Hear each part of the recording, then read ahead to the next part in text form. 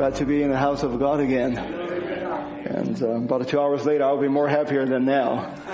But I hope you're coming to for the Word of God. And God dwelt in His Word. And whenever there's His Word, His Holy Spirit is there to anoint that Word and directly to our hearts, so that we can not only just hear His Word, but let the Word change us. That is the whole desire of my heart. I trust that that's your heart as well. Thank you for the musician. What an atmosphere that we would have. I just invite you directly go into the Word of God. If you don't mind, as a stand, go to the 2 Kings.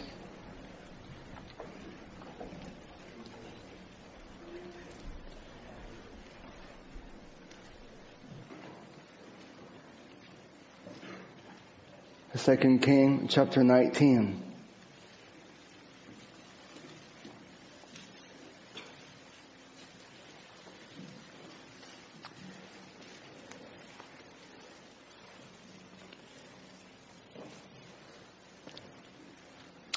Let's read from verse 14.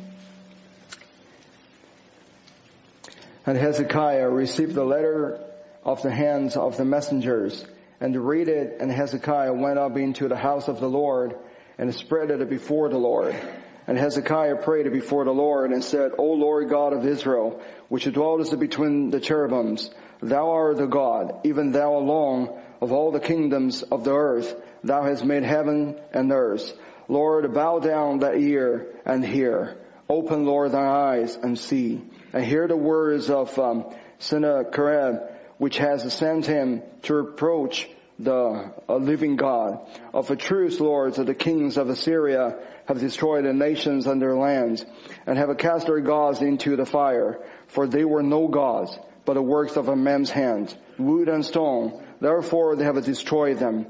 Now therefore, O Lord our God, I beseech thee, save thou us out of his hand, that all the kingdoms of earth may know that thou art the Lord God, even thou only. Then the son of Amos sent to Hezekiah, saying, Thus says the Lord God of Israel, that which thou hast prayed to me against Sennacherib, king of Assyria, I have heard. Let's turn to the same chapter, but at the end, to verse 35 to 37. The same chapter, 19, verse 35. And that's the result, how the Lord will hear his prayer. And it said, And it came to pass that night that an angel of the Lord went out and smote in the camp of Assyrians 185,000. And when they arose early in the morning, behold, they were all dead corpses. So Sennacherib, king of Assyria, departed and went and returned and dwelt at Nineveh. And it came to pass, as he was worshipping in the house of Nisroch, his god, that Edramelech and the Sharezer, his son, smote him with the sword, and they escaped into the land of Armenia, and the Esarhaddon, his son, reigned in his stead. Let's turn to a book of Judges. Book of Judges, chapter 16.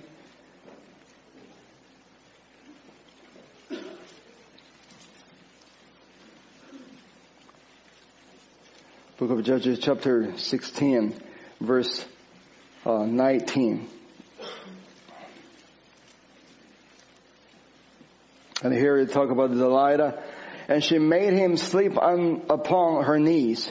And she called for a man. And she caused him to shave off the 7 locks of his head. And she began to afflict him, and his strength went from him. And she said, that the Philistines be upon thee, Samson. And he awoke out of his sleep and said, I'll go out as at other times before, and shake myself. And he wist not that the Lord was departed from him. But the Philistines took him and put out his eyes and brought him down to Gaza and bound him with fetters of a brass, and he did grind in the prison of a house. Howbeit the hair of his head began to grow again after he was shaven. And let's turn the same chapter to 28, and because it's too long, I'll just, for time's sake, just read 28 to 30. And Samson called unto the Lord and said, O Lord God, remember me, I pray thee, and strengthen me, I pray thee, only this once, O God, that I may be at once avenged of the Philistines for my 2 eyes. And Samson took a hold of the 2 middle pillars upon which the house stood, and on which he was borne up, of the one with his right hand, out of the other with his left. And Samson said, let me die with the Philistines. And he bowed himself with all his might, and a house fell upon the lords, and upon all the people that were therein. So the dead which he slew at his death were more than they which he slew in his life. May the Lord bless his word. Let's bow our head. Dear Heavenly Father, only you can open up the scripture. Lord, although the scripture our eyes can read, our memory can remember, our mind can reason, but Lord, it's taken only the Holy Spirit that can reveal the whole word to us. Lord, we ask you to come on the scene again.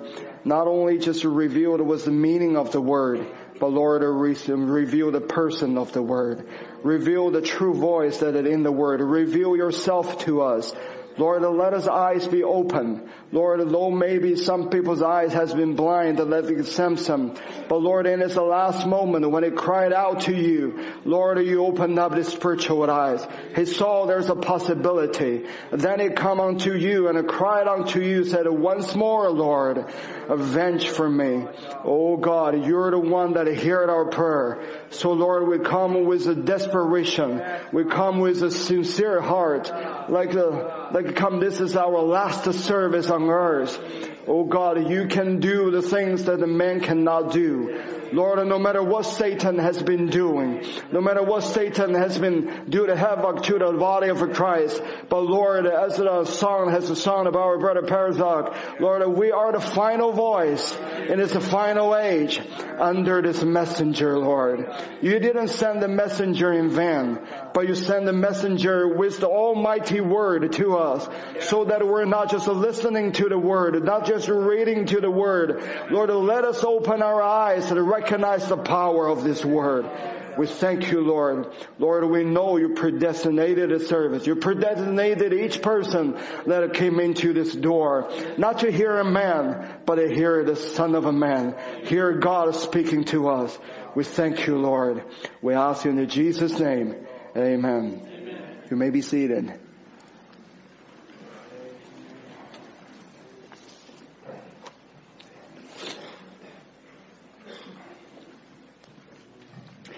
We saw the scripture was speaking about Samson.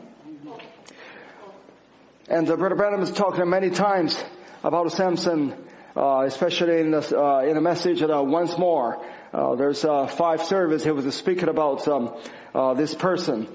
And when we look at the Bible, it talk about Samson, it was such a unique character. And he's the one that was the Nazarite call. And he's the one the Lord called him to be separated from all of the world. But how in the world did this Samson end up in the situation like this? And his hair was shaved off, and eyes was put it out, and the grinding in the house. When the people that at the end, they even take him just as a sport, and there has to be a little child leading him. And but Samson also recognized there's a possibility. And the Bible talking about Nazarite, and Brother Branham said in God's word called a total separation from unbelief. He said, and now we find out in the Numbers, the 6th chapter, that a Nazarite call was to separate themselves from all the world to the word of God. That is a Nazarite call, separated. And when God called Samson, God intended Samson to be separated. When God called a Christian, the Christian is not a mixer, but a Christian is called to be separated. Separation is not something that is fun. Separation is not something that we consider as, the easy things to do. But it's the Word of God called a total separation. It's not a part separation. It's not a 99% of separation. separation, but it's called a total separation. When a person is not totally separated from the world even got 1% of a chance, that word will get a hold of you. If the word called a total separation from unbelief, even just 1% of the unbelief that is there, that 1% of unbelief will end up to take Samson to the prison house and to be grinding, and it will end up to take you to the prison house to grinding. It will end up to shave the law, 7 laws, that the covenant, that the word is secret, that where the power has laid. But 1% of that, if that little weakness you didn't let the Lord to dealt with it, that 1% would end up to shave all the laws that you have. Because God's word called a total separation. And in the same message he said, no matter what the price the world has to say about it out there, or how many scornful, the laughter or critics, that doesn't bother a person that's totally separated from things of the world to the things of God. They will obey the word and separate themselves from the things of the world, because the word separates them. Whenever if you said you received the word is going to do the separation work. Though the word living in this body, though we live in this world, but it's the word of God will separate you from all the rest of it. It's not a set that we're separated from the people. It's not a set that we're separated from society. One of the things I heard, sometimes we have the Bible study with the Chinese people, and sometimes when we have the fellowship, they said, in one sense, that the believer is very unique, but on the other sense, that the believer is very common too. And it's very unique. They believe the word, that they go to church. It seems like they're more fanatic than anybody else. But on the other hand, they're very common. They're eating the food like anybody else eats. They doing the things that just anybody else is doing. They go to school, they go to work. And that's such a mystery to the people. How do the people, they can live a common life just like anybody else, yet there's something in them that's so different.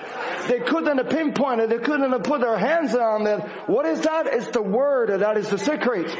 Whenever Samson started giving out, sold his birthright, sold his the word out, and to start to mingle with the world, then his secret was exposed. Then he was taken away into the prison.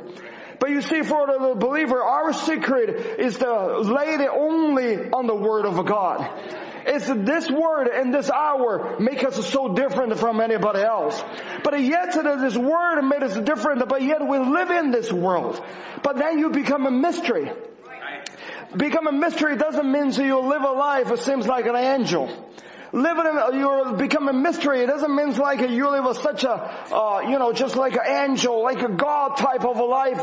That is not a mystery. The mystery is you still living in this body, but still possess something that the world was so desired, but it couldn't get it. All that make the difference is because the message that we received, that contains the life, that life make you so much different. And then God's word called a total separation, the same message, Brother Branham said, God has one way of bringing light to you. That's when you're ready to separate yourself from all the things of the world and the cares of the world and to cling only to God's promised word. You have to be ready to separate yourself. If you are not ready to separate yourself, God cannot do things to you. You find out that many times the people come before the altar. They might be crying, they might be pounding at the altar, they might do a lot of a boo-hoo and whatever that you call it, but they're not ready yet.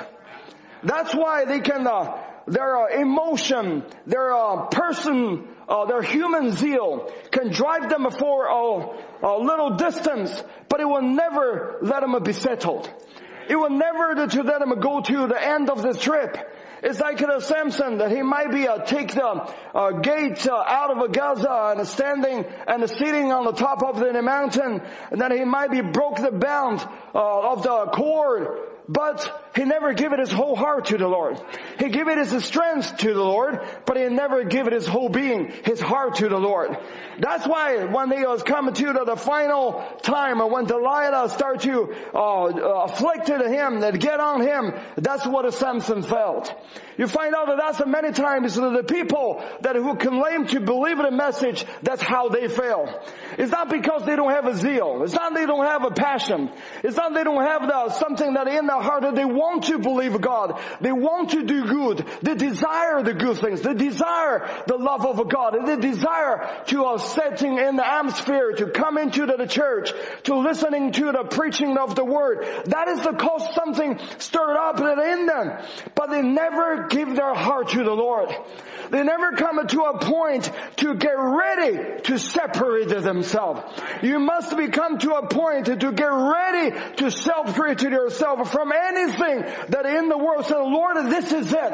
I'm not going along in this road any longer. No matter what anybody else has said, and no matter how weak I am, no matter what my mind battling day and night, but Lord, this is my day. This is my time. I heard enough word. I heard enough for the dealing of the Holy Spirit. Lord, I cannot go this road any longer.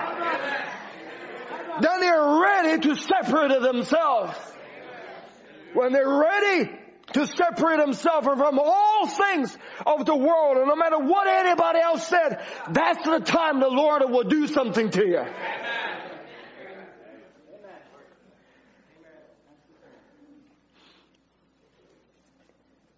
The greatest force that in this world is not a social media. The greatest temptation for the believer in this age is not a Twitter, Instagram, Snapchat, or whatever the name that can be called. The greatest force is in this world the devil can use is unbelief. It's not 100% unbelief. Even just 1% unbelief can throw the word of God into no effect to that person. And the denomination has approved of that. And the Baptists, the devil has approved them in them. Devil has approved that his doctrine of unbelief in Pentecost. He has approved it as a doctrine in a Methodist, in charismatic movement, or whatever that is the church denomination can do. The devil has approved it as a brag is true. If he doesn't need to throw all kinds of tricks on the people. He just only needs to throw 1% of unbelief to the total truth of a God that will throw God's word into no effect. That's why God's called a total separation from unbelief. That means you believe every word that God said. Even you cannot do it, you still believe the word of God has said. Lord, maybe I'm not be able, maybe in my mind, maybe I stumbled, maybe I had a mistake, but yet I still believe every word of God is the truth. I might not be able to make every word of God, every promise of the Lord to come to the manifestation, to practice it on that, but yet in my heart, I do believe every word of God is the truth. Then there's a possibility. The prophet said he become an Nazarite when he separated himself from anything that's contrary to the word. A total separation.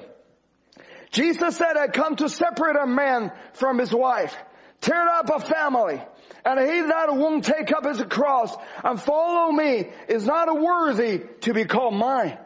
A separation from everything, anything, from church, from a community, from unbelief, from a family or anything, from a belief or from a family or anything that will stand between you and believe the entire word of God. If your soul will not punctuate every promise for this hour with an amen, not your mouth though, your soul. If your soul will not punctuate every promise for this hour with an amen, there is something wrong somewhere. You need a separation. I said that the separation is not fun. Separation is not something that the people enjoy to do this all the time. Separation is painful. It's a heartache. Sometimes you have to separate it from your loved one. So from your family. It's not a means to separate it from them, to lose them, to separate it from them in order to get them.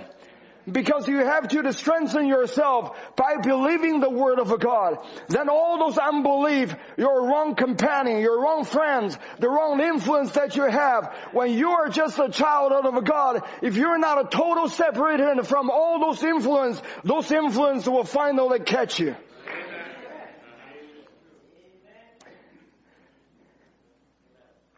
Separation must be based on the Word of God. It must be for the sake of the Word of God. It's not just for your own feeling. It's not just because of, you try to make an excuse for yourself. Then you separate it from people.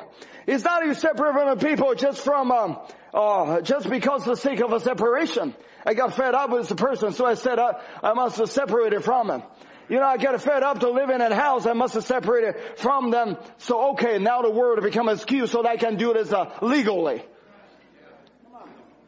It's not because that you have the bank accounts you have to separate yourself from it in order for you to get some more money. It's not because of your lust, your passion, or the things or for your own convenience that you do the separation. Separation is not a shun your responsibility. Separation is totally and only because of the Word of God.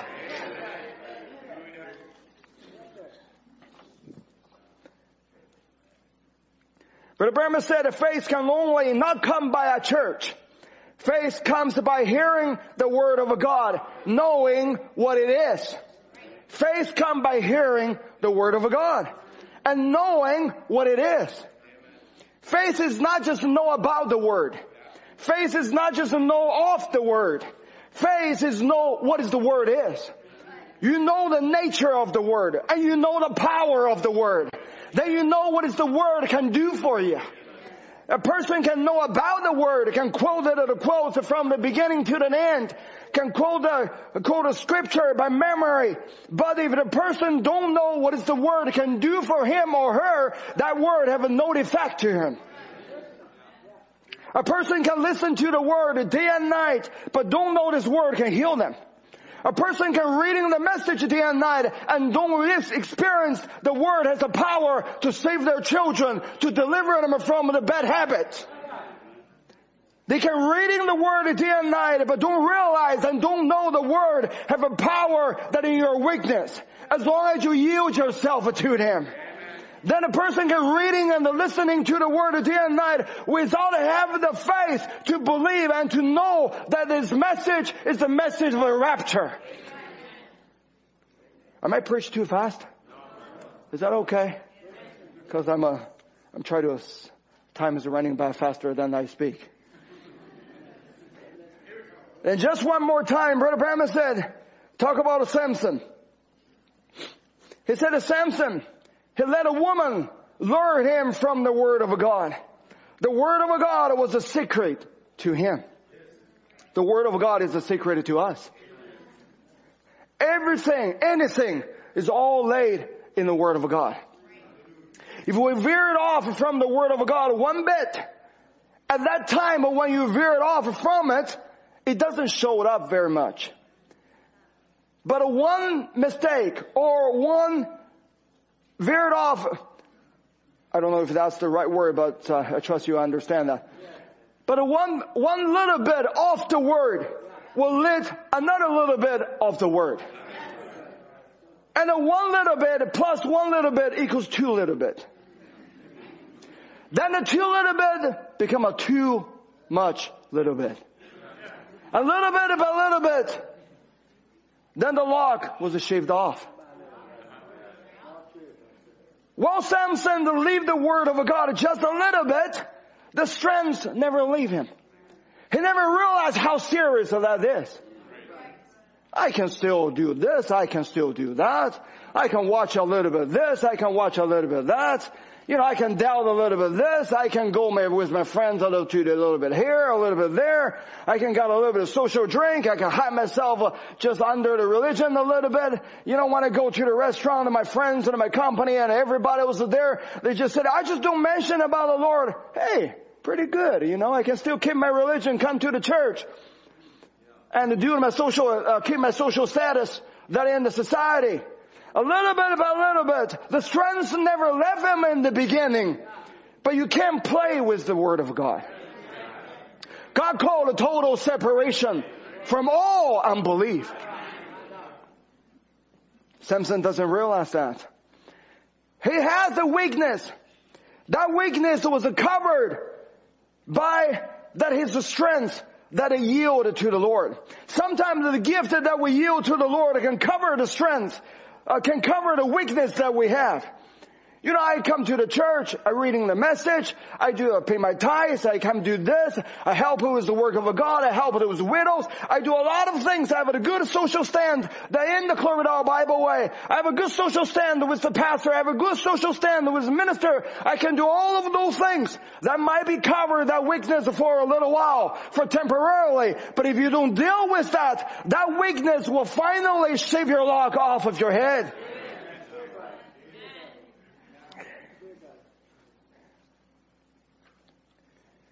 You're probably waiting for some nicer speaker on Sunday morning.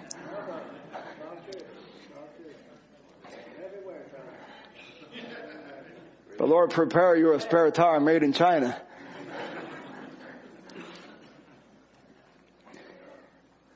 Everyone has this weakness. I have a weakness. Just like anybody else's have a weakness. And sometimes the weakness that you've been dealing with that for years after years, it seems that the weakness will never go away. I think everyone, we have the same experience.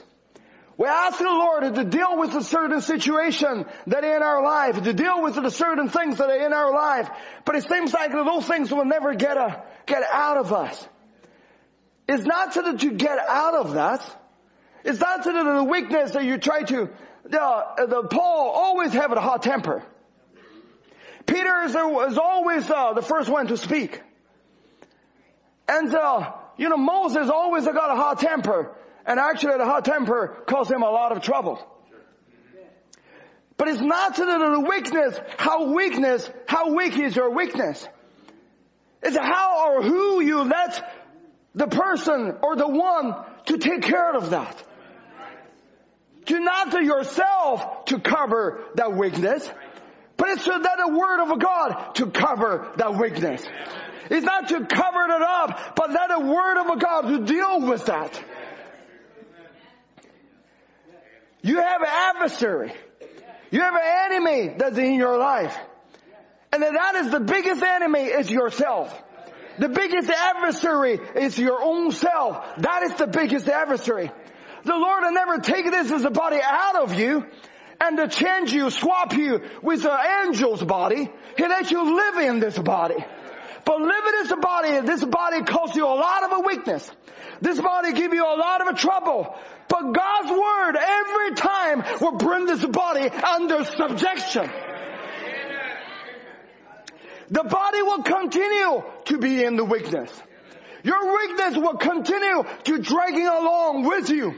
But every time when you receive the Word, when you're born again, that Word of God can every time will bring this body, will bring this weakness under subjection. He cannot overcome you, but you will overcome him every time.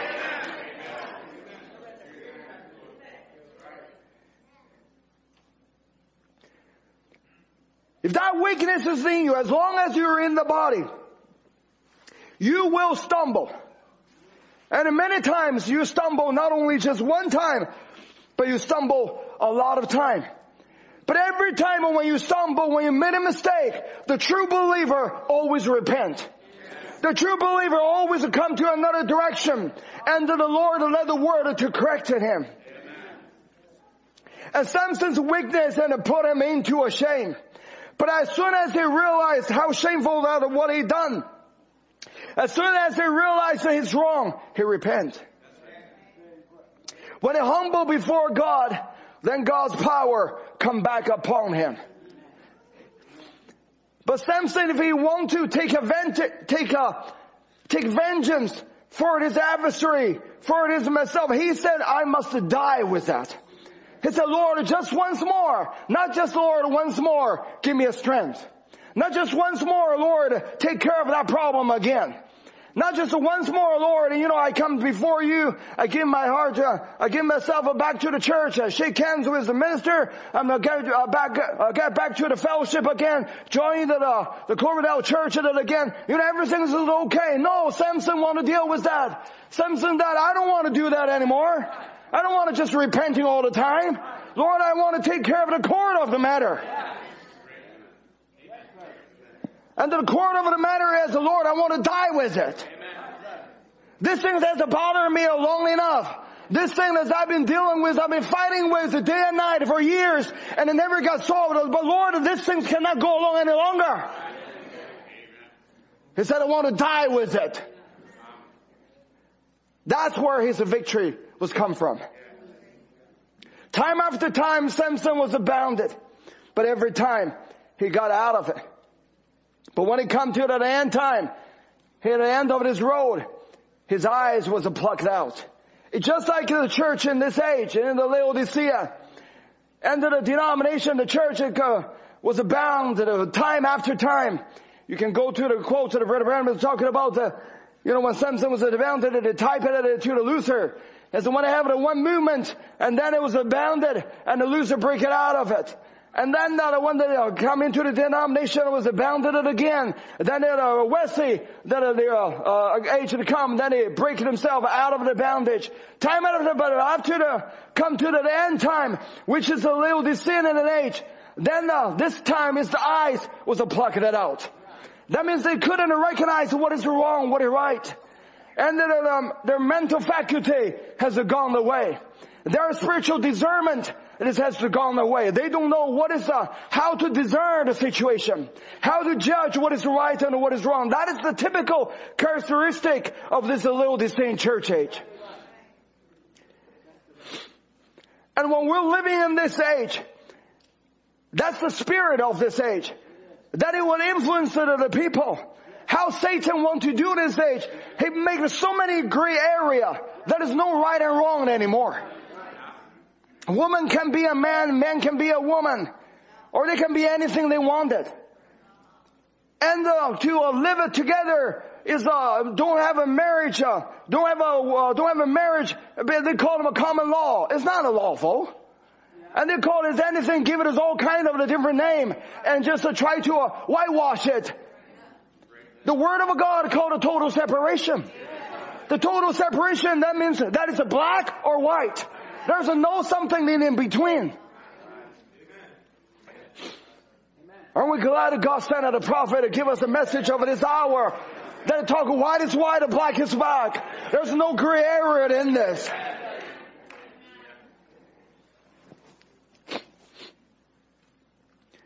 And then Samson come to the end of this road.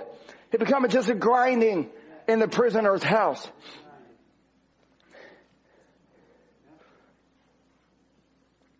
I wonder if sometime, and some of us, we come to the church. It's supposed to be a search of a deliverance.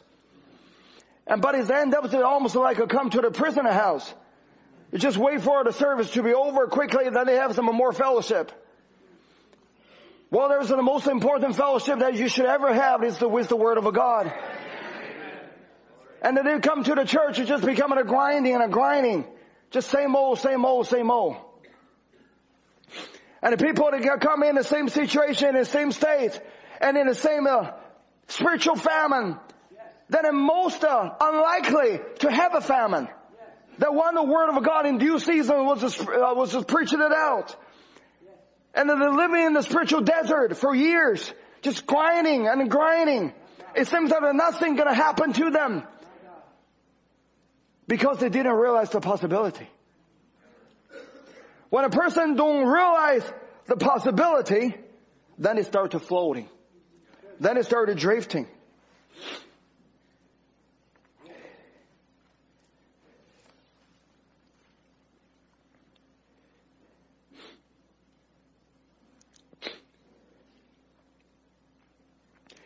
For a person is not to just realize how weak they are,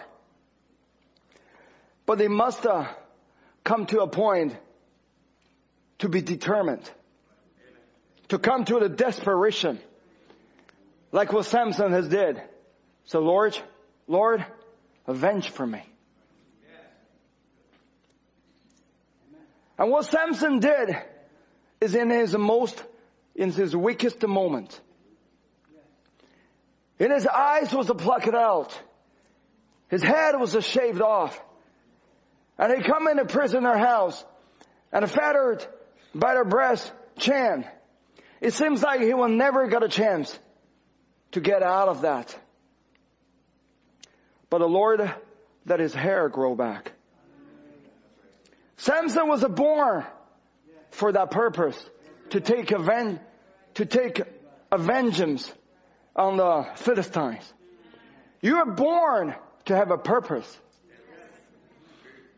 The purpose of you born is not to born in a certain church. The purpose for you to born is not to be called a believer. The purpose for you to born in a message home, in a message community, if we can call it, is not to be just like a good citizen. It's not just have a clean cut young man and a young woman don't wear makeup.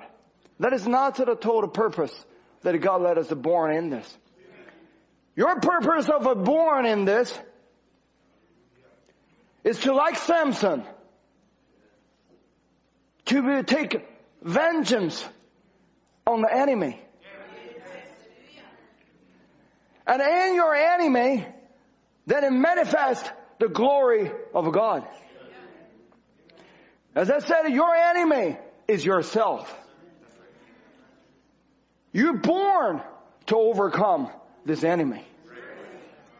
You're born to overcome Satan that in this earth. That's your purpose. Your purpose is not to save, escape by the skin of your teeth. Your purpose is to born in this is not just drifting along. Your purpose is to go out to go to take the vengeance. That is what is the Lord has the purpose us to be born in this word. You're born again. You have a new birth. It's to fulfill the purpose of the Lord that on the individual that overcome the Satan's influence that in your body.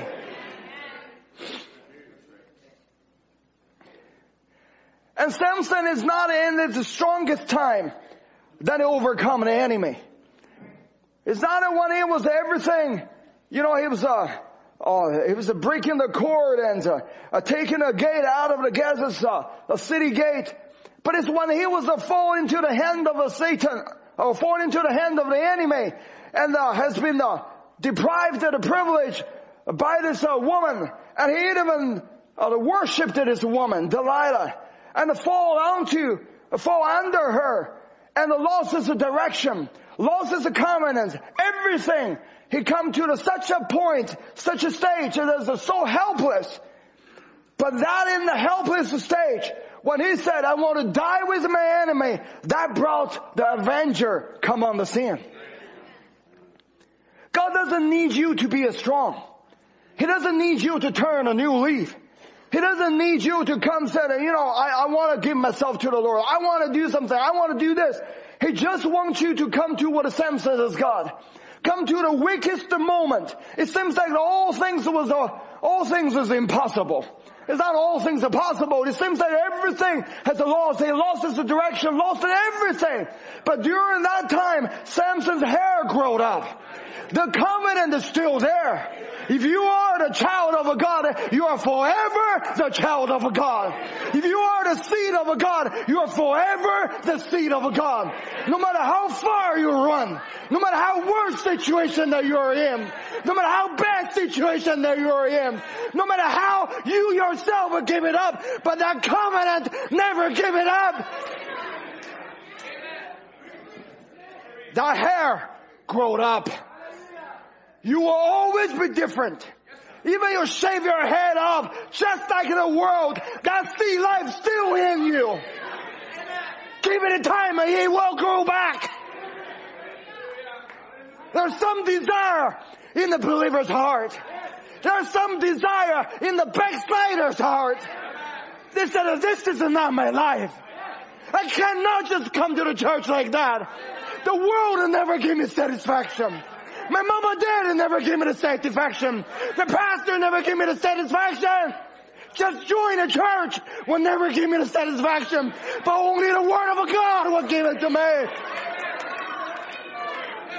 They realize there is a possibility. That's why they come to the church. That's why they desire for God. Why? Because their hair is still there. The covenant is still there. Though they give out a secret.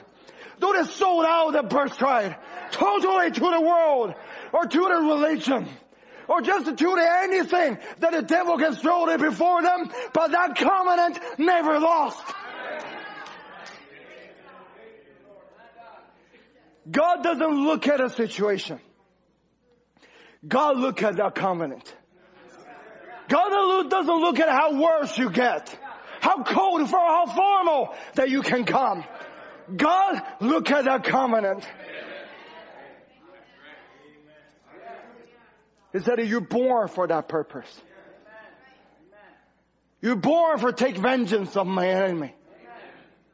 You're born to be the final voice in this final age. You didn't born in Luther's age. You didn't born in Wesley's age. You were born in this age. And young people, you're born in the message home.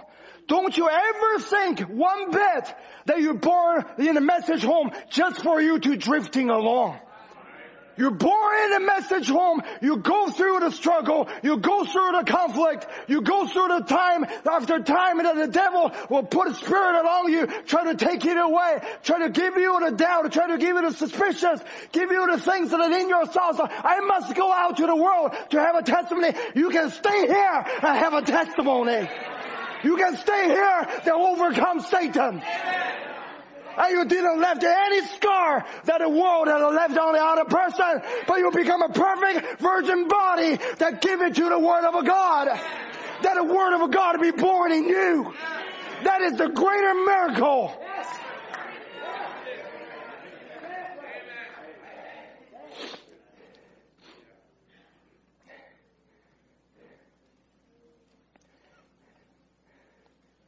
When Samson realized the weakness in his life, he's not just want that weakness to be taken care of.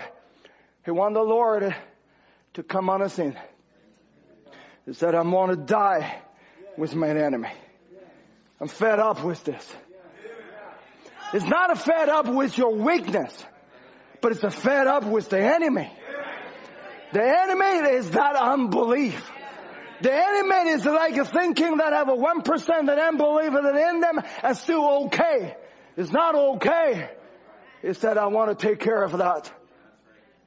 That take is a death for that. He wants you, Lord, totally change my desire. I wonder how many Samsons is here. Said to Lord, totally change my nature. Lord, don't cover it up. Lord, expose it and change it. Change my nature. Change my desire. Cigarettes is not a problem. Drug is not a problem. The last of those things is not a problem. The problem is your nature hasn't got changed. Let the Lord change your nature. Let the Lord change your desire. Then it changes the whole being.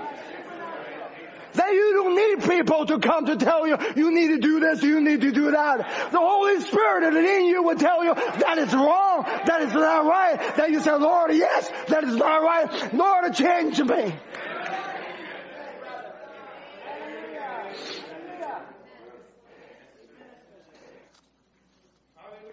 When Samson humbled himself before the Word of God, before the Lord, that achieved the greatest victory he ever had. Jesus' greatest victory is not in the mountain of beatitude. Jesus' greatest victory is when he humbled himself on the cross and the Golgotha.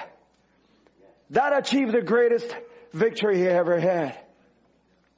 If a person in his weakest moment, not to give it up, But said just like Samson, Lord, you have pushed me to this situation, to the corner like this.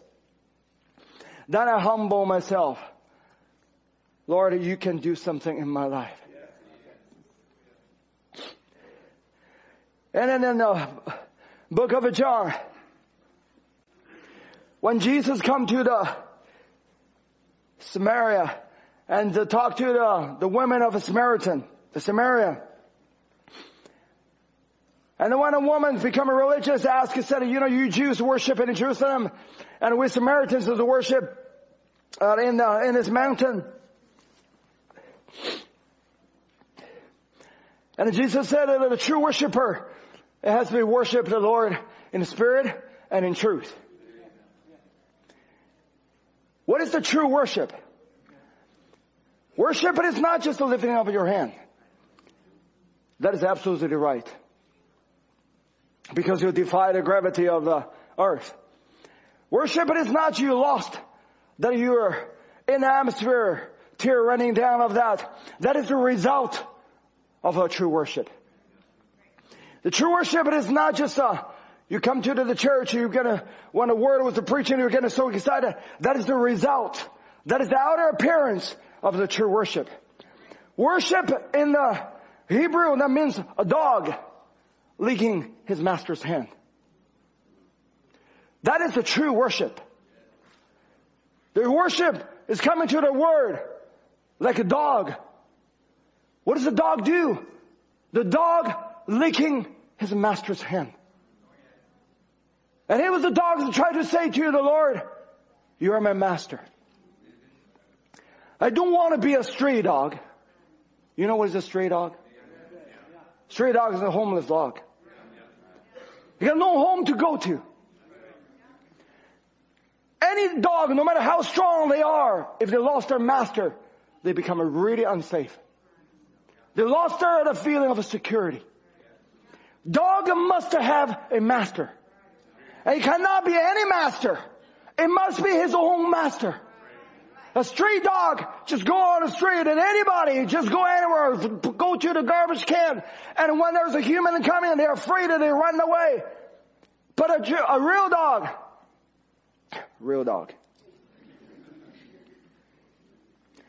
No matter you're a Mexican Chihuahua, or you're a German Shepherd, or you're a Chinese Chocho, or you're an American Bully, a dog must have his master.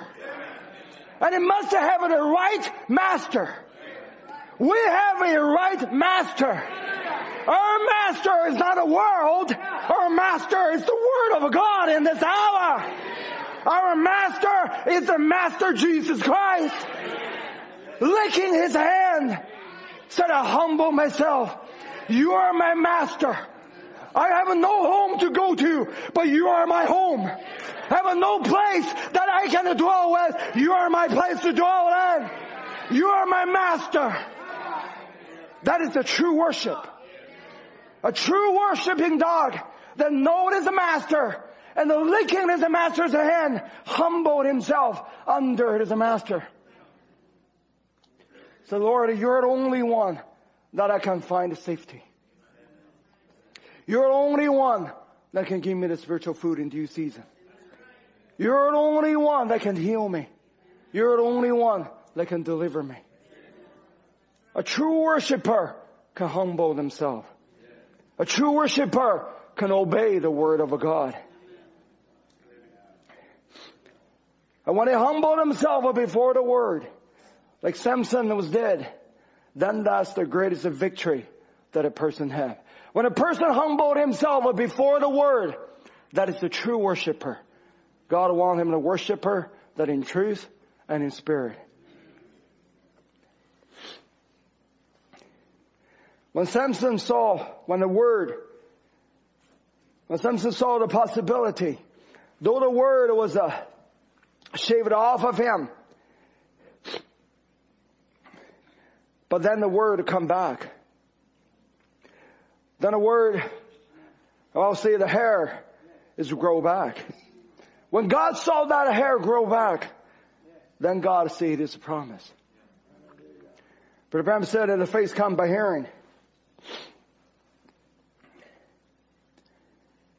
If God looks down and see that promise applied by the blood of Jesus Christ, something going to happen. Samson was down there grinding. He was blind. And he reached up. He couldn't feel it yet.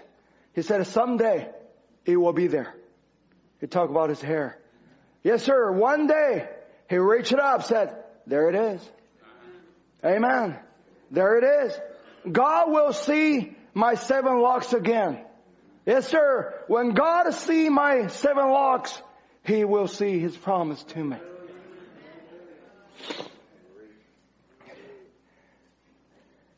Do you know the hair has come back in this age? It's not the black hair, but it's the white hair. Do you realize the word of God has come back in this age? Do you realize the judge with the white wig on, the supreme authority, has come back in this last age? And then your possibility come back. That's the time when God is to look at it. He doesn't look at your ability or whatever you can do. He'll look at His own word. When the word has to grow back, and when the word that He can sow that you accepted, then God sowed His promise. But remember, said when God sees you accept His word, unadulterated and said, it's your word, Lord, then God will see His promise. God only sees His promise when He see you accept His word. Amen. He promised you a healing, but He must see you accept His word first. When you accepted His word, then God saw the healing of the promise is there.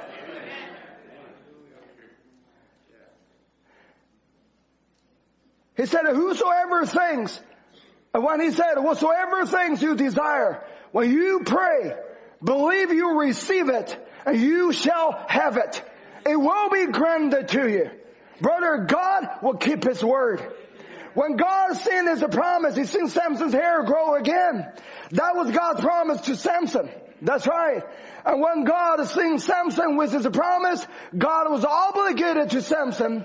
He put His arm around them big old pillars like that and pulled her right in. His strength had come to him again. And then He continued saying, thus says the Lord, you said, whatever things I desire, when I pray, believe, I receive it. For me to receive it and accept it as if it was already done. Believe it now, for I have faith. And faith is the substance of things hoped for, the evidence of things not seen. I believe it, Lord. God will look right down in your heart and see that promise. And diseases will melt back from side to side. Cripples will walk. Blind will see. Deaf will hear. Dumb will speak. Why? They have taken God at His word. In this last age, that word has come back. I'll say that just like the Samson's hair has to grow back. When that word come back, then there's a possibility. When God saw that word come back, and then that is your chance that you can accept God's word. Just like the last time I said, even just halfway believe it will cast that demon out of them. I'm not trying to encourage you to be a halfway believer, but I ask, how many full way believers here? You all raise up your hand, if a halfway can cast out a demon, what about that a full way believer can do?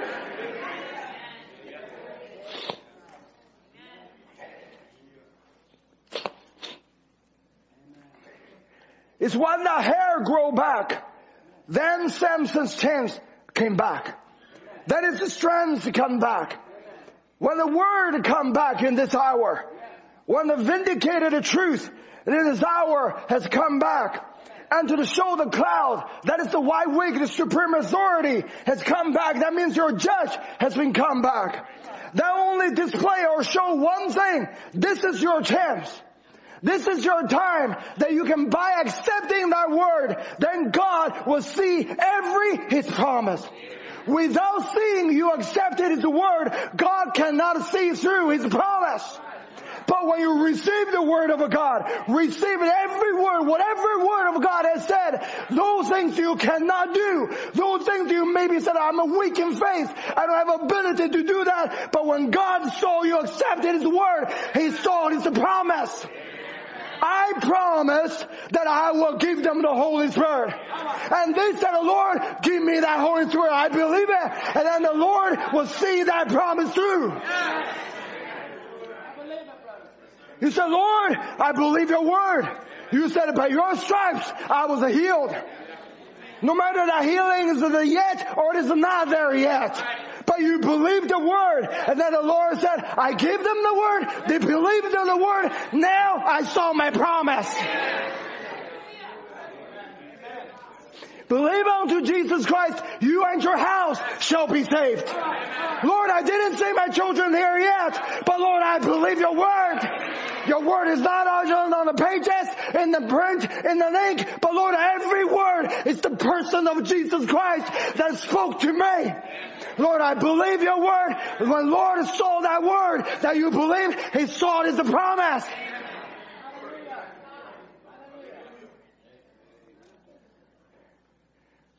When He saw your action to believe the word, then God saw His promise. In the book of Numbers chapter 25, it talks about Phinehas. And then the Bible says that the one there committed adultery, and it was the midnight, the woman. And then the curse of the Lord is dropped on them. And the people, they realize they do wrong. But what did they do about it? The Bible said, and behold, one of the children of Israel came and brought unto his brethren Midianitish woman in the sight of the Moses and in the sight of all the congregation of the children of Israel, who were weeping before the door of the tabernacle of the congregation. They're all weeping. Moses is there too. All the priests is there too. All the father and the mother are all there too. They're all weeping. But nobody take action. They're just shedding tears. Lord, this is not right. Lord, this is wrong. I don't know what to do. Lord, we repent. We do this. We do that. But nobody do anything about it. But Phinehas, when he saw that, he said, this thing must be stopped. You can't just cry all the time. You can't just pound the altar all the time. Something must be ended. This must be ended. The sin must be ended. The wickedness must be ended. How long I'm going through these things? How long I'm being suffered with this affliction from Satan? Something must be done. And then they take a javelin and they go there. The prophet doesn't do that. I'm going to do it. The other people doesn't do it. I'm going to do it. It's not that a pastor give me advice, give me a consultation, what I should do. Lord, if I have sin in my life, I need to take care of it. If I have a problem and deal with it time after time, I need to take care of that. And then I take a javelin and I go there and thrust it through. And then I end it in a sin. It takes somebody taking action upon the word of God. Lord, you said it. I believe it.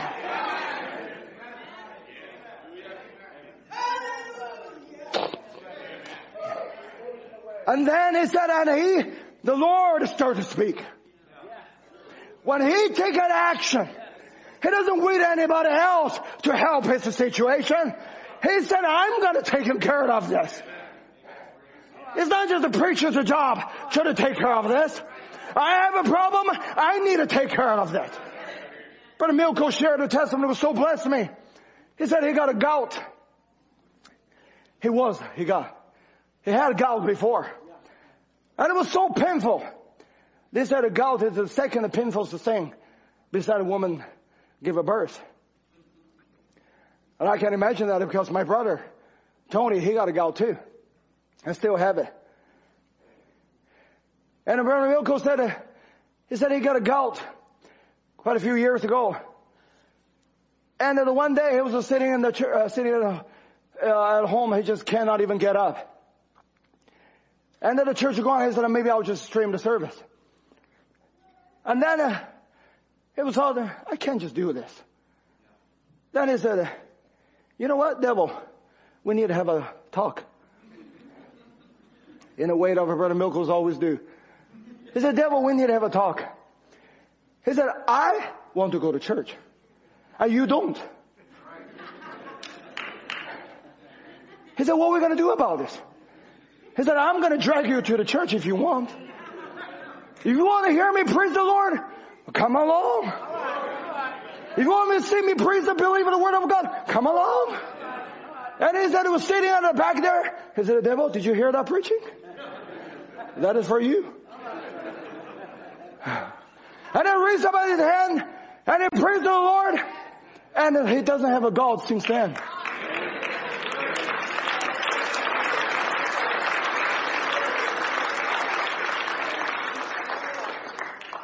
It takes some Phineas to really take care of that issue. It's not just this and that, everybody else's job. It's your job. Believe on action.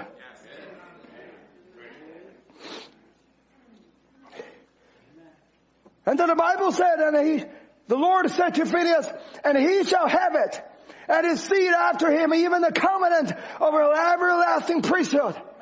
He ordained him and his children to be the everlasting priesthood.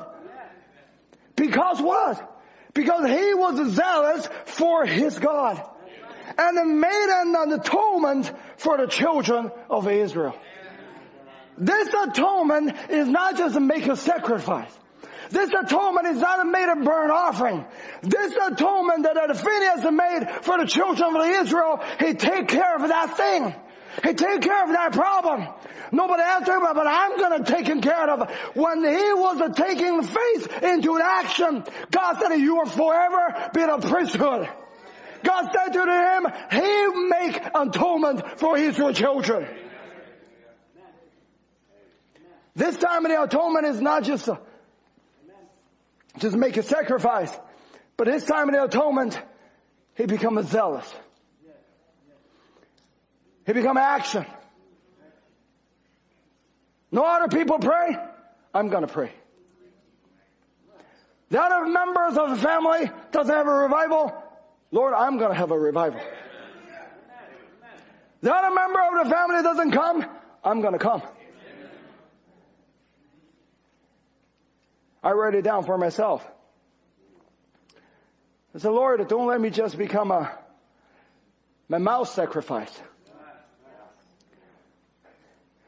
Lord, let me be zealous, like a Phineas. Not depending on other people's doing it, then I'm following along. But Lord, let me do it. I'm not going to play with the wrong thoughts anymore. Can you say amen? I'm not going to give any space to unbelief. I'm not going to say how close I can get to the cliff, but to say how far I can get away from it. I'm going to shun away from any appearance of sin or temptation, but live a life that is holy and worthy of the gospel.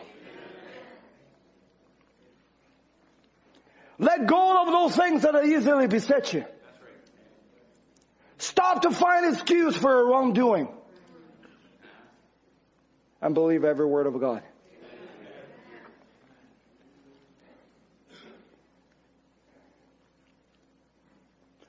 But Branham said it once more. His head stood there and I realized. And his hair had begun to grow out again. But it could not be effective because he didn't have an eyes. And he cried, Lord, revenge my eyes. They put my eyes out. They are today, I might say, the craze. They sent me to a seminary and the call that was in my heart over the living God they punched all that out of me, saying those things was for another age. Revenge my eyes. What was Samson thinking? There was a possibility. Perhaps Jehovah is full of love. It might be possible that he would hear me. And he said he knew there was a possibility. But the thing of it today, the people don't seem to come conscious that there is possibility. They're satisfied to go right on down the old trend they're going. See, don't do that. Believe God. have faith in Him. When people don't see the possibility, then people started drifting. When people don't see possibility, then they give it up. On the surface, it's still just like anybody else. But inside, they give it up. Why they give it up? Because they don't see the possibility. But you have to remember, only believe. All things are possible. Only believe doesn't mean you must have a super faith. Faith is just like a hyssop. Even you just have a simple, small faith, but pure. So Lord, your word has said so. It's not mixed with anything else, your emotion or this and that, but just by faith. Don't misunderstand. Faith will bring emotion. Faith will bring excitement. Faith will bring joy, will bring peace, will bring everything. But if you only believe, that is your starting point.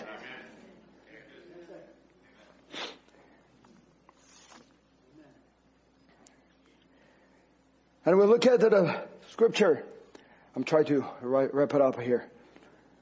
In the book of 2 Kings, when the king of Hezekiah, when he saw the king of Assyria come, they had about 200,000 people, and the chariots and the horse, and when the devil started to get upper hand, the devil started bragging on it. And the king of Sennacherib, when he go to the Jewish and send the messenger, said, I have a 2,000 horse. Do you have a 2,000 horsemen can ride on my horses? He said, then you can fight with me. He said, if you can't even find a 2,000 men can ride on a horse, how are you going to fight even the list of my officer? When devil started to thinking he's had advantage, then he started boasting. But sometimes he's just boasting to the wrong person. Because he doesn't realize who that person is behind that person.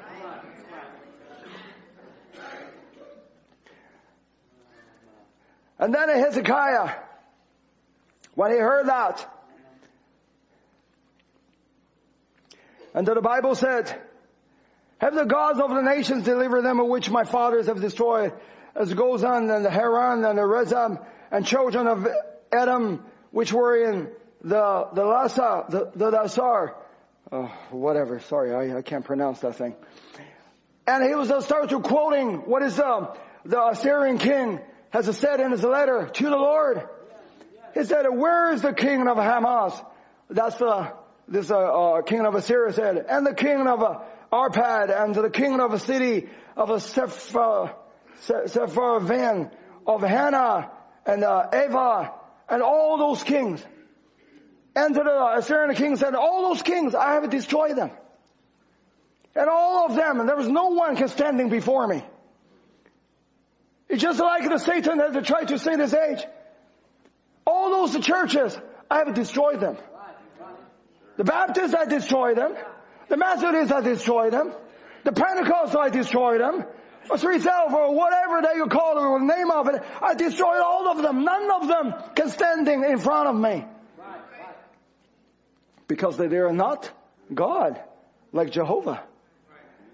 You know, your knowledge, your human feelings, your determination, your turning a new leaf and everything, none of them can stand before this Satan.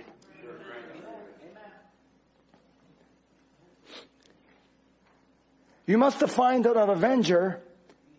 Let an avenger come on the scene. That's what Hezekiah did. He knows there's a possibility. It doesn't matter what situation, how odd the situation that he's against it with. Seems like how impossible that is. But Hezekiah always knows there is a possibility. And Hezekiah received the letter of the hand of the messenger and read it. And Hezekiah went up into the house of the Lord and spread it before the Lord. It's not spread it before the Instagram. It's not spread it on the Facebook. It's not spread it on your group chat. Don't spread it on that. Go to the house of God and spread it before the Lord.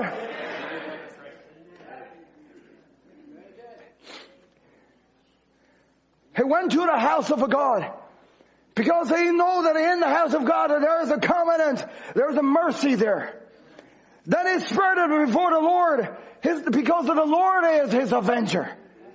He said, of a truth, Lord, the kings of Assyria have destroyed the nations and their land, and have cast the gods into the fire, for there were no gods, but the works of a man's hand, the wood and stone. Therefore they have destroyed them. He said, now therefore, Lord our God, I beseech thee, save thou us out of his hand, that all the kingdoms of the earth may know that thou art the Lord of God, even thou only. All those things cannot resist Satan, the king of Syria. Oh, and nothing can resist the Satan in this earth, in this age. But only one thing can resist him. That is to reveal the word in this hour. That is the born again life. That's the new birth. That is the Holy Ghost. That is the life of Jesus Christ. Through, by you believing the word, accepting the word, living in you. No matter how small it is, no matter how small the seed is, but their life is unlimited. And then the Lord said to Hezekiah, he said, I have heard the boast of this king of Assyria. And then the Lord started dealing with him. And then the Lord and started saying, I don't have the time to go into all the details. And he talked about what is the king of Syria tried to do. And then the Lord said, but I know thy abode, and thy going out, and thy coming in, and thy rage against me. He said, because that rage against me, and that tumult is come up into my ears. Therefore I will put my hook in thy nose, and my bridle in thy lips, and I will turn thee back by the way by which thou had comest. When he spread his word, spread what Satan has said before the Lord, then the Assyrian king is not dealing with the king Hezekiah, but he's dealing with the Lord now. When you spread it before the Lord, not man, not your own self, not anything else, but you spread it before the Lord, you actually present the whole case to the Lord. Lord, I have no ability to overcome this. Lord, I cannot do this, but I don't find excuse for that. I know that is wrong, but Lord, I spread it before you. You must deal with this. Then the Lord, he said, as the last time I quoted to the book of Exodus, the Lord has said, I will become an adversary of your adversary. I will become an enemy of your enemy. As long as you follow the word of God. Then the Lord said, this shall be a sign unto thee. Ye shall eat this year such things as grow of themselves. And in the second year, that which springeth up the same. And in the third year, sow ye and reap and plant a vineyard and eat the fruit thereof. And the remnant that escaped of the house of Judah shall yet again take roots downward and bear fruit upwards. For out of Jerusalem shall go forth the remnant, and they that escape out of Zion, they that escape out of Mount Zion, the zeal of the Lord of hosts shall do this. It's not your zeal shall do this, but it's the zeal of the Lord shall do this. When something burning in you, who did that? God put that zeal in you. When some burden that is in you, who put that? God put that burden in you. It's not your own self, but God put that zeal that is in you. What does the God try to do? He said that my zeal shall achieve that. My zeal of the Lord of the hosts shall do that. He said, therefore, thus says the Lord concerning the king of Assyria, he shall not come into the city, nor shoot an arrow there, nor come before it with a shield, nor cast a banquet against it. What does the God try to say to you? He said that the devil cannot even come near you. Maybe this is just many times. Before you cross the bridge, you already designed every possibility how to cross it. Before that sickness come, before the trial come, you already figured out how I'm going to go through this. You already designed all the occasion. If this trial come, I'm going to do this, then this. You catch the spirit of the people in the tribulation. They prepare everything for the tribulation. Why you have to prepare yourself for the upcoming maybe trials, maybe difficulty, maybe that everything we have to think it is to the worst. If these things go worse, what I'm going to do? If my children doesn't serve the Lord, what I'm going to do? If my wife does, if my husband does, if my house does, if my job does. The Lord said to Hezekiah, He said that enemy cannot even get close to you. Doesn't the promise of a God said, none of your hair are going to be lost? Doesn't the promise of a God that said that in this here, the enemy cannot even shoot an arrow, cannot even make a banquet against you. He cannot do nothing against you. Don't just think it for the worst of how you prepare to go through that. Say to the Lord, this thing doesn't even going to come back on me. I'm not waiting for the children to go out to the world and then come back to have a testimony. I'm not going to let them go out to the world. Lord, by your promise, I'm going to believe every word of a God. It's not to prepare for the worst, prepare for the best. Prepare for not even lose one hoof. We're not even letting one hoof be left behind. A lot of time we help the devil to design all the situation. We help him to design all the occasion, all the sin. But when God gave us a deliverance, it's totally different from what we believe. Totally different from what we expected. The word is your protection. The devil might look fierce. The devil might look at seems like it was so powerful. But the Lord has a promise. Have you experienced it many times that we're thinking we're going to go into facing the devil face to face? We're toe to toe. We're thinking that, the situation, the job are going to be lost, and this and that. But then when we believe in God, it turned out to be totally different from what we think. And the Lord said, by the way that He came, by the same shall He return, and shall not come into the city, says the Lord, for I will defend the city, to save it for my own sake. It's God to defend your city. It's God to defend you. And for my servant David's sake. And then it came to pass that night that the angel of the Lord went out and smote in the camp of Assyrian 185,000. And when they arose early in the morning, behold, they were all dead corpses.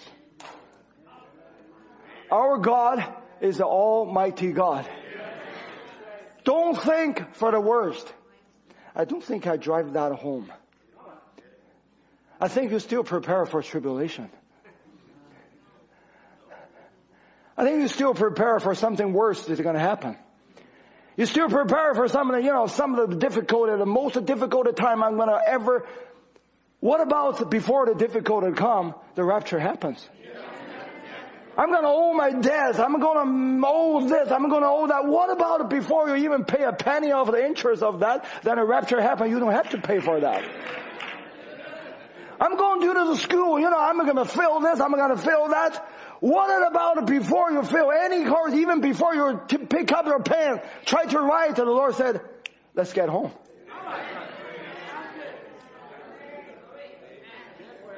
I hope you get what I'm saying. Faith is not when you go through trials, you have a faith. Faith can be before trial come, Lord, take me out of here.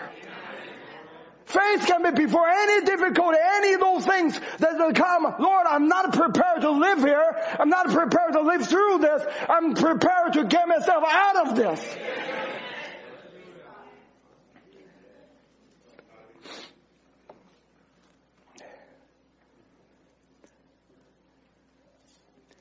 And the Lord is the avenger for Hezekiah.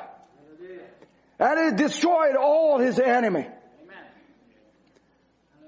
But that's not the end of it. It said the Lord is the avenger. When he avenged, the Lord do work thoroughly. When the Lord do things, he doesn't do the halfway job. He's gonna kill the core of it. He's gonna kill the source of it. He's not going to let him rise up again. Your enemy is dead. When the prophet was going through this rough time in his stomach, and the Lord finally showed him in a vision, said that a squirrel is only 6 inches long. He said that it was time after time and that those stomach has bothered him, but he will have an end of it. He said that a squirrel, that thing's only bother him 6 inches long. And then he saw in the vision the squirrel to jump into the cactus. Then the Lord said to him, your enemy is dead. When God was dealing with the situation, he wanted to deal with it to the final. It's not just to do the halfway job. He's going to kill the source of it. Then it's the king, Sennacherib. So Sennacherib, king of Assyria, departed and went and returned and dwelt in Nineveh. He go back to his stronghold. He tried to regroup himself, then come back again. But then the Lord said, no, you're not going to come back again. I'm going to deal with you. This is final time. You haven't been bothered my people long enough. I'm going to be once for all taking care of the same. And how he take care of it? The Bible said, and it came to pass as he was worshiping in the house of an Israel, his God, and Adrammelech, that means honor of the king. And the Sharezer, that means prince of fire. His sons smote him with the sword. And then they escaped into the land of Armenia. Armenia is Ararat. That means the curse was reversed. Then he said, and Esarhaddon, his son, reigned this instead. If I can put into today's version, when Satan has bothered you long enough, he's thinking, okay, you live your life, I'll live mine. You go to church, but don't come to my territory. You do whatever you want to do, but just keep it to your religion, to yourself. But God said, I'm not going to do that. I'm going to take care of the source of it. So that it is not only that you bother my people, but I'm going to raise up a fire right in the midst of you, so that will destroy your kingdom. So that will destroy you, that no branch, no root will be left it all over. When God do things, He can do this, leaving them to the stubble. No branch, no root gonna be left it all over. He doesn't want none of the influence of Satan to be on your body again. He wants you to be born again, so there is no track of the devil can be found that is in your life. He won't leave them to the stubble, so that no influence of Satan can influence you anymore. No temptation can tempt you anymore. No Satan can overcome you anymore. He said, I'm going to take care of that.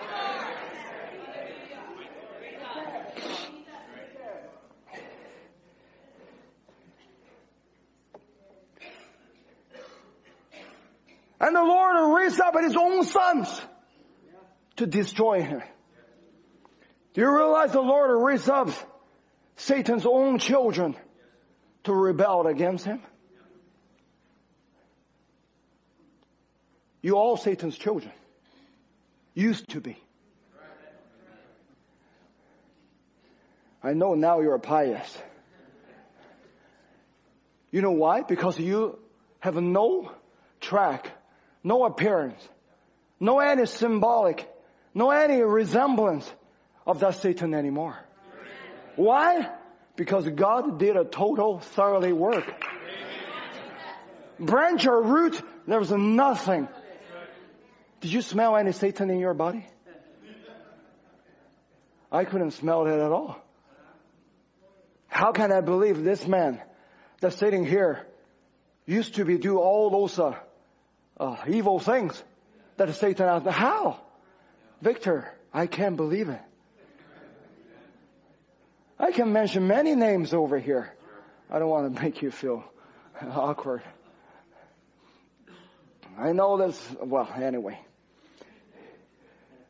What is that? You yourself is the testimony to testify Satan has been destroyed. It's not a halfway work, but it's a total work of the Lord. And it reads about his own sons that are in his house that have killed him. God raised up Satan's own children that in Satan's kingdom that destroyed him. Is that what is the word of God has said? In the book of Ezekiel 28, it talks about Satan. He said, thou hast defiled that sanctuary by the multitude of thy iniquity. By the iniquity of thy traffic, therefore will I bring forth a fire from the midst of thee. It shall devour thee, and I will bring thee to ashes upon the earth in the sight of all them that behold thee. God is going to raise up the children right in hell, right in the kingdom of Satan's Eden to destroy Satan. You know, people, sometimes I heard people say that, I don't want to go to hell. I'm afraid of hell. I just don't want to go to hell. I want to go to heaven. Do you really think hell wants you? Do you really think hell wants you to go there? In this last age, the hell has enlarged her mouth. It has been extended its territory on earth. It's not in hell anymore. It's the hell on earth. But hell don't want you. There's a former one before you has went to hell. Has turned the whole hell upside down. Has taken the key of the hell, grave, and death. And you are his children. You think hell wants you? You think hell really desires you to come over there? Whenever you try to come to the hell is shaking. He said, I don't want you to be here. I don't want a John be here. I don't want a Victor be here. There was one before. Why I need another one? The one their daddy has to come in here, has to turn the whole thing upside down. I don't want you. Go back to your church. Do your religion.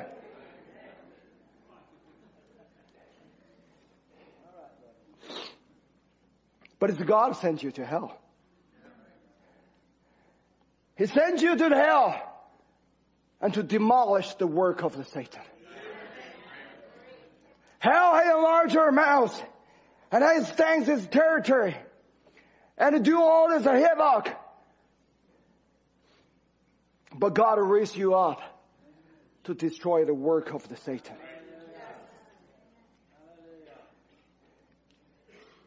We say the hell has come onto this earth. Has to do all that they can. But what does the God do? God said, I'm going to send you over to conquer the enemy. I was having fellowship with Brother Peter the other day. And he said he went to the hospital. And in the hospital he started witnessing to the people. One after another, one after another. They all had the same treatment like what he had. But none of them can have a smile like he had. None of them can have a zeal and a passion and happy as he had. And he was a witness to everybody. That's why I said, does hell really want them? Then I heard that the people, the situation in the believers in China. And then the people, they have to close their service. But when they close their service, what they do, they start to go to each family. And not each family, then they start to witness to their neighbor. So instead of a close down, now the gospel has spread it out. And I just have several of the baptism just in another village. Because they don't have a church, some of them don't have a church anymore. So now they're like the church in Jerusalem, they haven't been dispersed. So they've been spread out everywhere they go. Satan thinking he is in a victory. God is in the victory.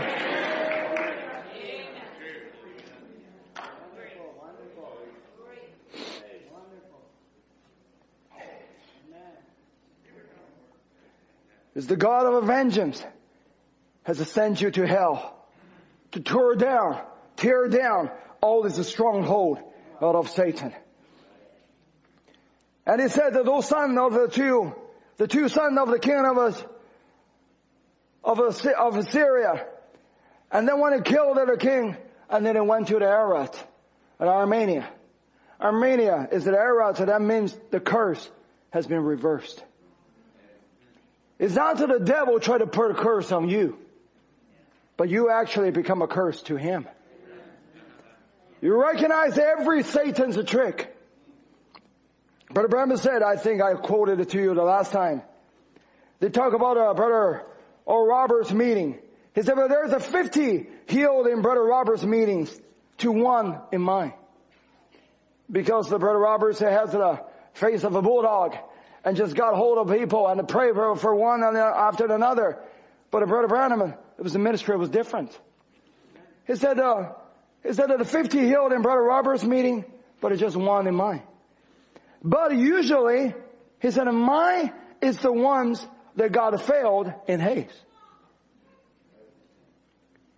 Mine is the ones that God failed in haste. Did I pronounce it right? That means if the robbers have failed to heal them, those are difficult cases come to Brother Branham. And that is that, see, come down here and you find out where the trouble's at. That is straightened it up. And then things are made right. The prophet's ministry is different. Those are going to come to the Oral Roberts meeting. And that he just by the bulldog face and they try to cast the demon out or heal them. But those are the people who failed that in his ministry. But when he come to the prophet's ministry and those people that are healed. I'll say those are difficult case. The robbers cannot heal them. You know, if I can put it in today's version, all the different churches has failed you. They cannot do anything to you. You go to the Baptist, it doesn't work it out. You go to the Methodist, it doesn't work it out. You go to the Pentecostal, it doesn't work out. But when you come to this ministry, you say, Lord, this is absolutely the truth.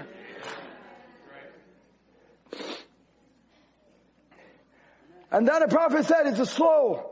He said it's taking time of watching, being sure that you're right. He said then he placed curse upon the devil. It's not just the devil trying to put a curse upon you, but he put a curse upon the devil.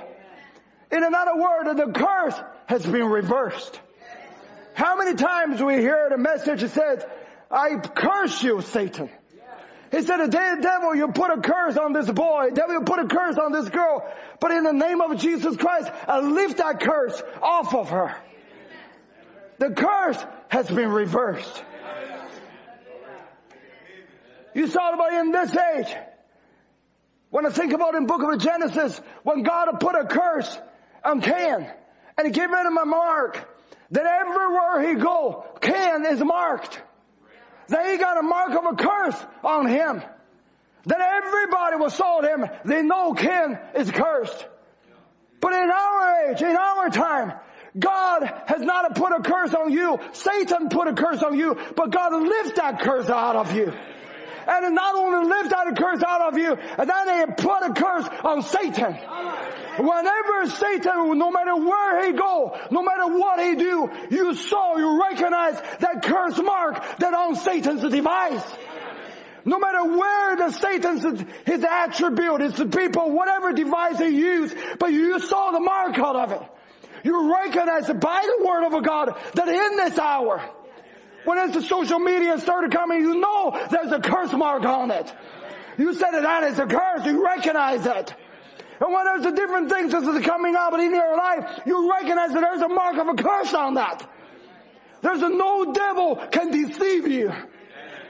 You recognize that every curse, why? God put a curse on that. And you recognize that curse.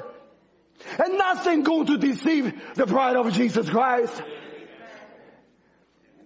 Then Brother Branham said, then if the person will halfway believe it, he said it will happen. He said no matter how long it takes, stay with it. It's been said, stay with it. God makes the promise. And sometimes it takes weeks and months before it happens. But it's got to happen. If you don't doubt it, got to. It's your faith in what you have seen done. Let a musician come.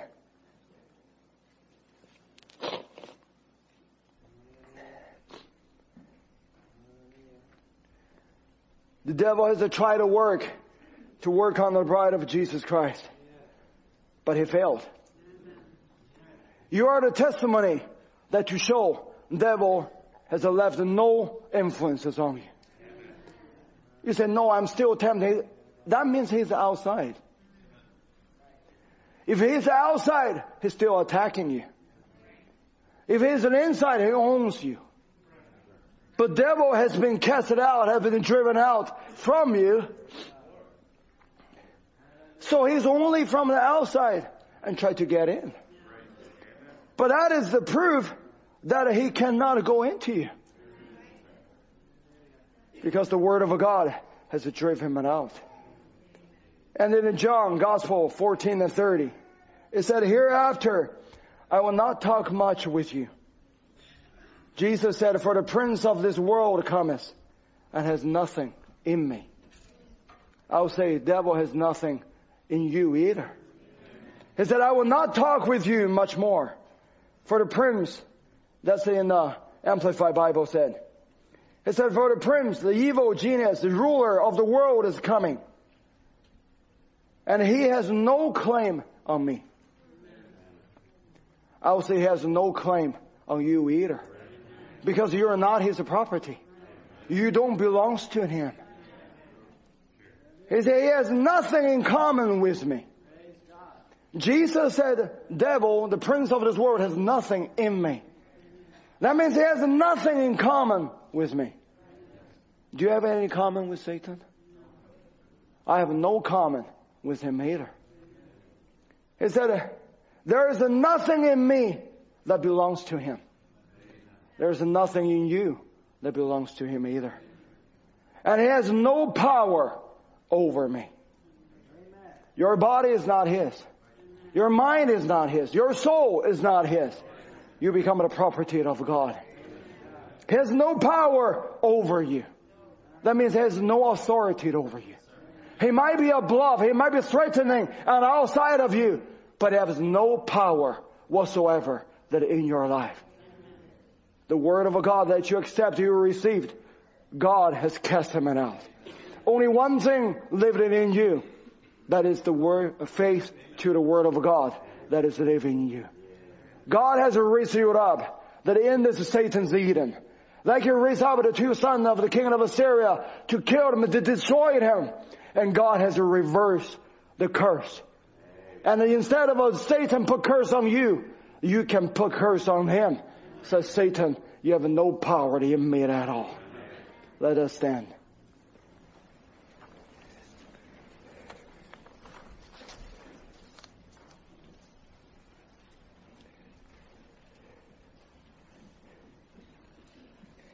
You know, Satan has did a lot of things. He tried to put a curse on you. Satan has designed this whole age. And he's not just doing the curse to try to randomly or just in the spirit of a moment to try to do it. He's been designed that started thinking and premeditated everything. Try to put a curse on you. You never see sickness will be so much like what we have in this age. You never see so much a device of a sin that in this age can easily be said that the people can tempting the people. That is what Satan did. But you know what? God has lifted out a curse off of you. When he give you the word can left no print, no track, no footprint whatsoever that in your life. But God sent a protector, that is a preserver, that is in your heart, so that nothing can harm you. Let us pray. Oh, dear Heavenly Father, Lord, how we thank you, Lord. to give us a word in this hour. Give us a message in this hour. Nothing, no weapon formed against us will be prosper. Lord, we know your word is the truth. Lord, just help each one of here. Let your Holy Spirit reveal yourself to each person. Lord, let our life not be a weakness, but let our life become strong, Lord. Strong in faith to believe every word of what God has said will come to pass. No matter what Satan tried to do, no matter how many curses the Satan tried to play upon the bride of Jesus Christ. But Lord, you have led us to the place that his curse has been reversed. You have led us to the place that you become our protector. You become our preserver. That no Satan, all his influence will be ever flourish that in this life, Lord. We give you all the thanks. Be with your children, Lord. Lord, for tonight's service, Brother John gonna come over behind the pulpit and speak to our children again. Lord, and may the Holy Spirit anoint our brother. Let a word of God come through, not from a man, but come directly from the throne of mercy. We give you all the thanks. In the name of Jesus Christ we pray. Amen. Let's sing The Battle is the Lord. I really like that song, Brother Ryan.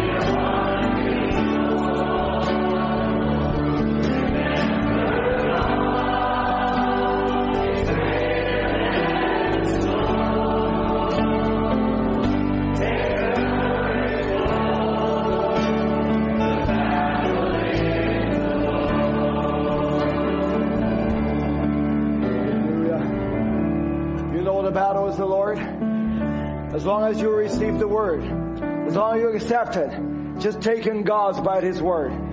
Not what anybody else said, not even how you feel, but just what is the word of God has said. Then the battle is not yours, but the battle becomes the Lord's. How we love it. Let's just sing that again. Let's sing it just like you really mean it. I know sometimes that we're going through the battle, sometimes we're going through the trials and the things, but expect the best thing you can ever expect.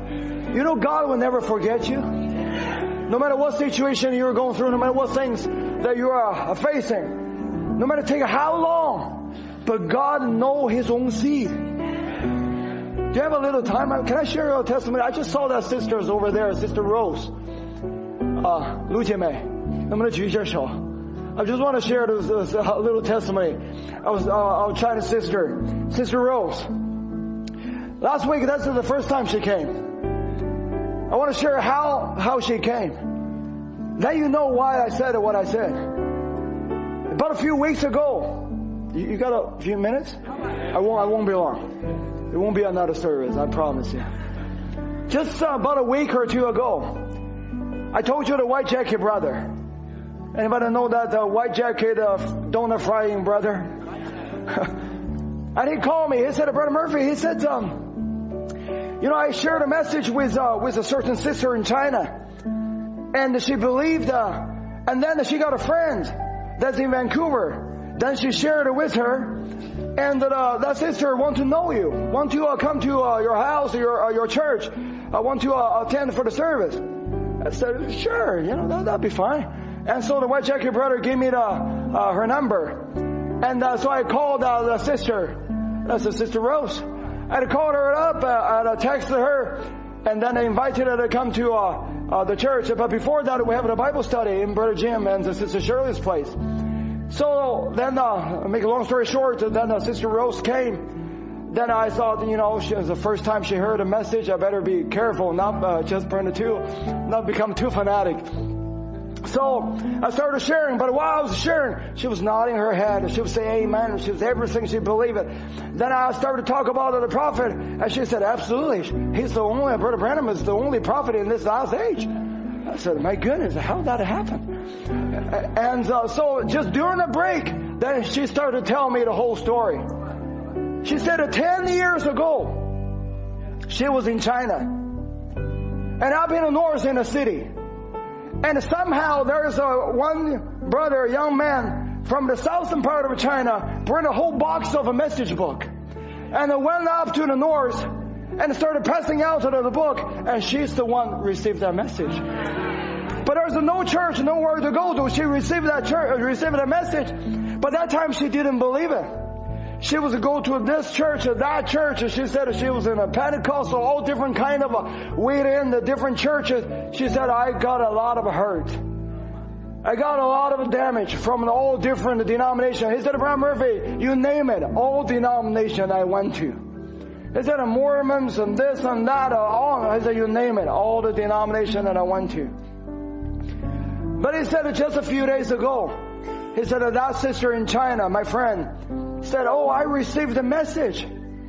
And so she said, what message? And that sister started sharing with her. She said, yeah, that's the message 10 years ago. I received it. I heard it. But there's no church to go to, nowhere to receive it. But he said, and now, he said, where is that? He said, they have a church in here in Vancouver. There's a people in here.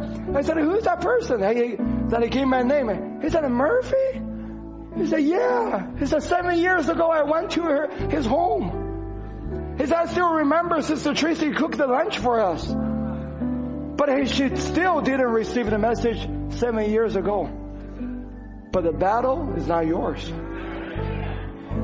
The battle is to the Lord's. No matter how long it take. And then she came for the Bible study.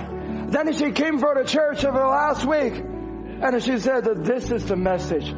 This is the one.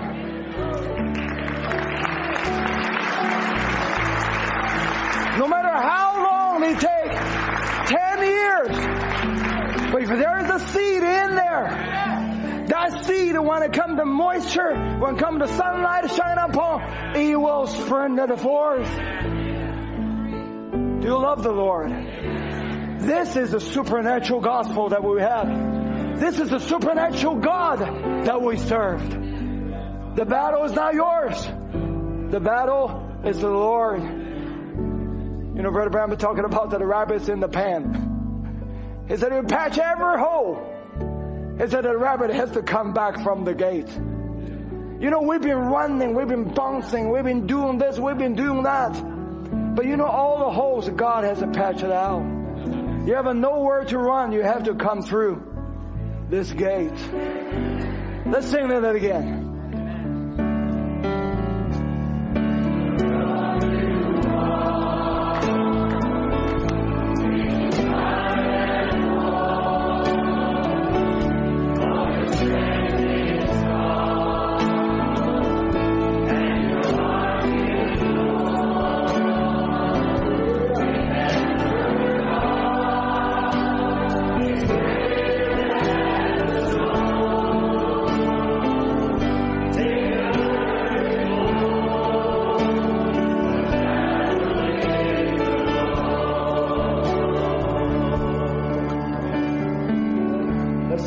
forth again.